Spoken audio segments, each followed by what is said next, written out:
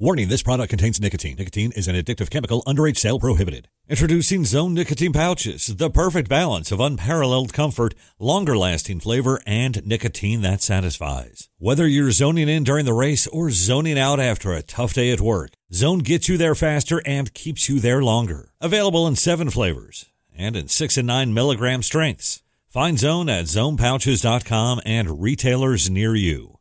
Own your Zone with Zone Nicotine Pouches.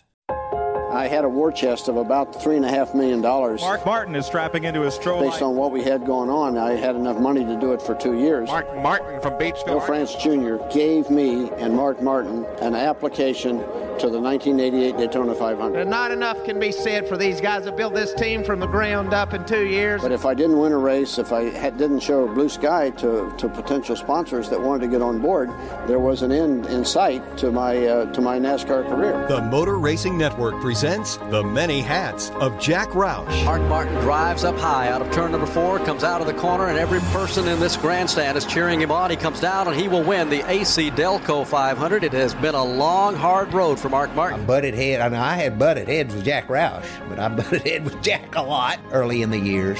But we made it, and we did it together. Jeff Burton wins at Daytona. He takes the 42nd Pepsi 400. Everything that I do in my racing and when my son's racing and stuff, one of the decisions I'm making always go through my mind. What would Jack do? Carl Edwards is a first-time winner in the NASCAR Craftsman Truck Series. They did not hold one thing back from me. We gave it the best effort, and I think that's very noble, and I'm honored to be associated with him. From the Motor Racing Network studios in Concord, North Carolina, here is your host, Woody Kane.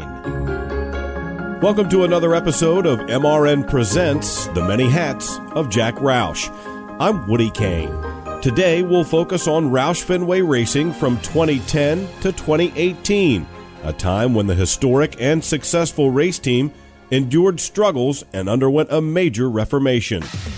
As the decade opened, Jack Roush's team had just partnered with Fenway Sports Group, owners of the Boston Red Sox, to bolster its business strength. The team also parted with driver Jamie McMurray after a change in NASCAR rules limited car owners to just 4 entries per series. Consequently, the 26 team shut down and McMurray returned to Ganassi Racing. Having won only 3 races and landing only Greg Biffle among the top 10 in points at season's end, the 2009 season had been difficult. And as Jack Roush stated, he and his 4 drivers, Carl Edwards, Greg Biffle, Matt Kenseth, and David Reagan, were intent upon having early success in 2010. I couldn't be more excited about 2010. I've learned from 2009 when I thought was going to be a slam dunk to come back and dominate the mile-and-a-half tracks and to be in contention for the championship again, and we just missed it. But the 4 Roush Fenway drivers stumbled out of the gate, even as their former teammate earned one of his biggest career victories in the season's opening race. Coming down to the line to decide the Daytona 500, McMurray will get it. His first time out with Earnhardt Ganassi Racing. He will win the 52nd running of the Daytona 500. Through the first 20 races of the year, the Roush Fenway quartet of drivers had failed in their quest to win. In the week leading up to the 21st race of the season, Roush was badly injured as he crashed his jet while landing in Wisconsin. That weekend, as the team raced at Pocono, Jack Roush watched from a hospital bed. Greg Biffle off the corner for the final time here in Pocono. It's been 64 races since his last checkered flag, but today, with his car owner Jack Roush watching from a hospital bed, he's going back to victory lane. Greg Biffle wins the Sunoco Red Cross Pennsylvania 500 at Pocono. Your owner, Jack Roush, involved in the plane crash this week. What does this mean for not just him, you, and this whole Roush Fenway organization? Well, I'll tell you what, I wish he was here, and I'm sure he's watching, and this one's for him. First win of 2010 for Greg Biffle, and for Ford Motor Company, Carl Edwards comes in to give him the big hug. Greg Biffle is a winner at Pocono Raceway. Biffle's victory lifted spirits at Roush Fenway Racing, as Biffle, Kenseth, and Edwards once again would challenge regularly for race victories. Carl Edwards crosses the line, 3 laps to go for Carl. He's really been on a roll. He's going to hate to see the season end. I think that's the case for most of the Ford guys. After a real struggle here for a good part of the 2010 season, It turned around about the time they got to Indy or Chicagoland, and since then, they've been on fire, and now it's showing up as Carl Edwards is coming down to the line. Edwards finished 2010 by winning the year's final 2 events. Carl Edwards with a preview of what the Ford guys have planned for next season. Carl Edwards gets the win. Jimmy Johnson is second. And Roush Fenway carried that winning momentum into 2011. Trevor Bayne playing defense. He's out in front at age 20. He's going to win the 53rd Daytona 500. Trevor Bayne, employed by Roush Fenway Racing but on loan to the Wood brothers, won the Daytona 500 in a Roush-built Ford Fusion. And the team's restrictor plate prowess continued when the series returned to Daytona in July. All green for David Reagan, who goes to victory lane tonight at Daytona. I got to thank my teammates. I couldn't have done it without Matt and Greg, Carl. They've really helped me a lot over my career, and I feel like we should have done this 100 races ago, but here we are. We won the race in the UPS Ford. And during the 2011 Cup Series playoffs, Roush Fenway's Carl Edwards' consistent top finishes propelled him into championship contention. The tension's so thick here at Homestead Miami Speedway, you can cut it with a knife. Everybody wondering and waiting and seeing if Carl Edwards can do anything to shut down the distance and take the win away from Tony Stewart. In the season-ending winner-take-all race at Homestead Miami, Edwards tied champion Tony Stewart in points, but lost the title on a tiebreaker. Carl Edwards, that close. And you're able to manage a smile down here. Put into words your thoughts right now. Hey, I got to say congratulations to Tony. Those guys earned it. I mean, they won, I guess, half the races in the chase, and he's the champion. He did a good job. My guys did a great job. We pushed him to the end, man. That's all I got. I mean, that's as hard as I can drive, so I think it's really important to give Tony the credit. Those guys did a good job. That is everything I got, so I'll go home and work harder for next year. We'll be back, and we'll make it just as hard on them, hopefully harder, but I'm proud of Ford, Aflac, all of our sponsors, all of our team, and just thank you to the fans. I appreciate you guys for making this so fun. Edwards finished second in the race and second for the 2011 championship. But Ricky Stenhouse Jr. was able to earn that year's Xfinity championship for the Roush team. 2012 would be Roush Fenway Racing's 25th season of NASCAR competition. At the time, Edwards believed the best was yet to come. It's pretty neat to be associated with this group right now. We're fast, and we have a shot to win almost every week, and I feel like we're going to be a force in this championship, so that, it's a good time to be a part of Roush Fenway Racing. Before the start of 2012, Roush cut the 4-car team to 3 as David Reagan did not return. But the winning spirit continued for Edwards, Biffle, and Kenseth in the Daytona 500. Kenseth, Biffle, Earnhardt Jr. Earnhardt Jr. continues to shove Biffle. Here they come off turn 4 for the final time. It'll be settled among these 3 drivers coming back to the line. Kenseth now Jr. Dale Earnhardt Jr. appeals to the outside. Can't make it happen. Matt Kenseth is going to win the Daytona 500. Kenseth came out on top, and teammate Greg Biffle finished 3rd in the season-opening race. Together, the two combined to win 5 times for Roush Fenway Racing in 2012. You told us before the race you thought the car was okay. Were you playing a little poker with us? Did you know it was as good as it was? Yeah, I knew my car was badass, so I didn't want to say anything until I got here. The 3 Roush Fenway Fords were fast and competitive at every type of track, including the bread-and-butter mile-and-a-half speedways. Greg Biffle leads the way up off turn number 4, now starting to stretch it out. 3-4 car lengths in front of Brad Keselowski. But that fall, cracks in Jack's team started to show as Matt Kenseth, who had been with the team since 2000, opted out. The newest driver in the JGR lineup going into 2013, Matt Kenseth. Kenseth would drive the number 20 Toyota for Joe Gibbs Racing the following season. I think as a driver, you want to go somewhere where not only you're going to be a good fit, but it's obviously all about winning races and try to win championships. And I think you want to put yourself in a position that you think is going to be the most competitive and be the most competitive going forward to try to achieve your goals. And I felt like this was it. And weeks later,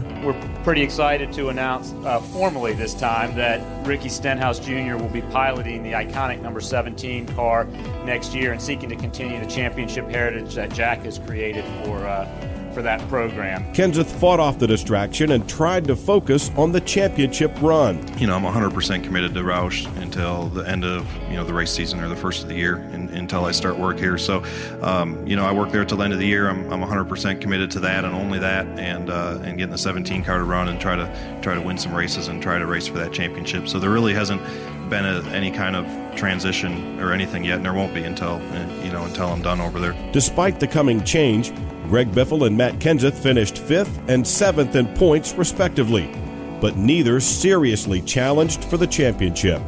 Meanwhile, Ricky Stenhouse Jr. earned his 2nd straight Xfinity Series title. With Matt Kenseth gone and Xfinity Series champ Ricky Stenhouse Jr. moving to the Cup Series in 2013, it seemed that Roush Fenway Racing would continue its winning ways. Here's your leader, Carl Edwards, with a 10-car length lead over the rest of the field. Up front and pulling away and seeing the checkered flag, and that winless streak is over. Carl Edwards has won here at the Phoenix International Raceway. Roush's new top driver, Carl Edwards, won the season's 2nd race, breaking a 70-race winless streak. Biffle won at Michigan in June, and Edwards tacked on a 2nd victory that fall in Richmond. But only Biffle ranked among the top 10 in points at season's end. The 3 teams collectively averaged a 15th place finish, and the struggles set in. It got worse in 2014.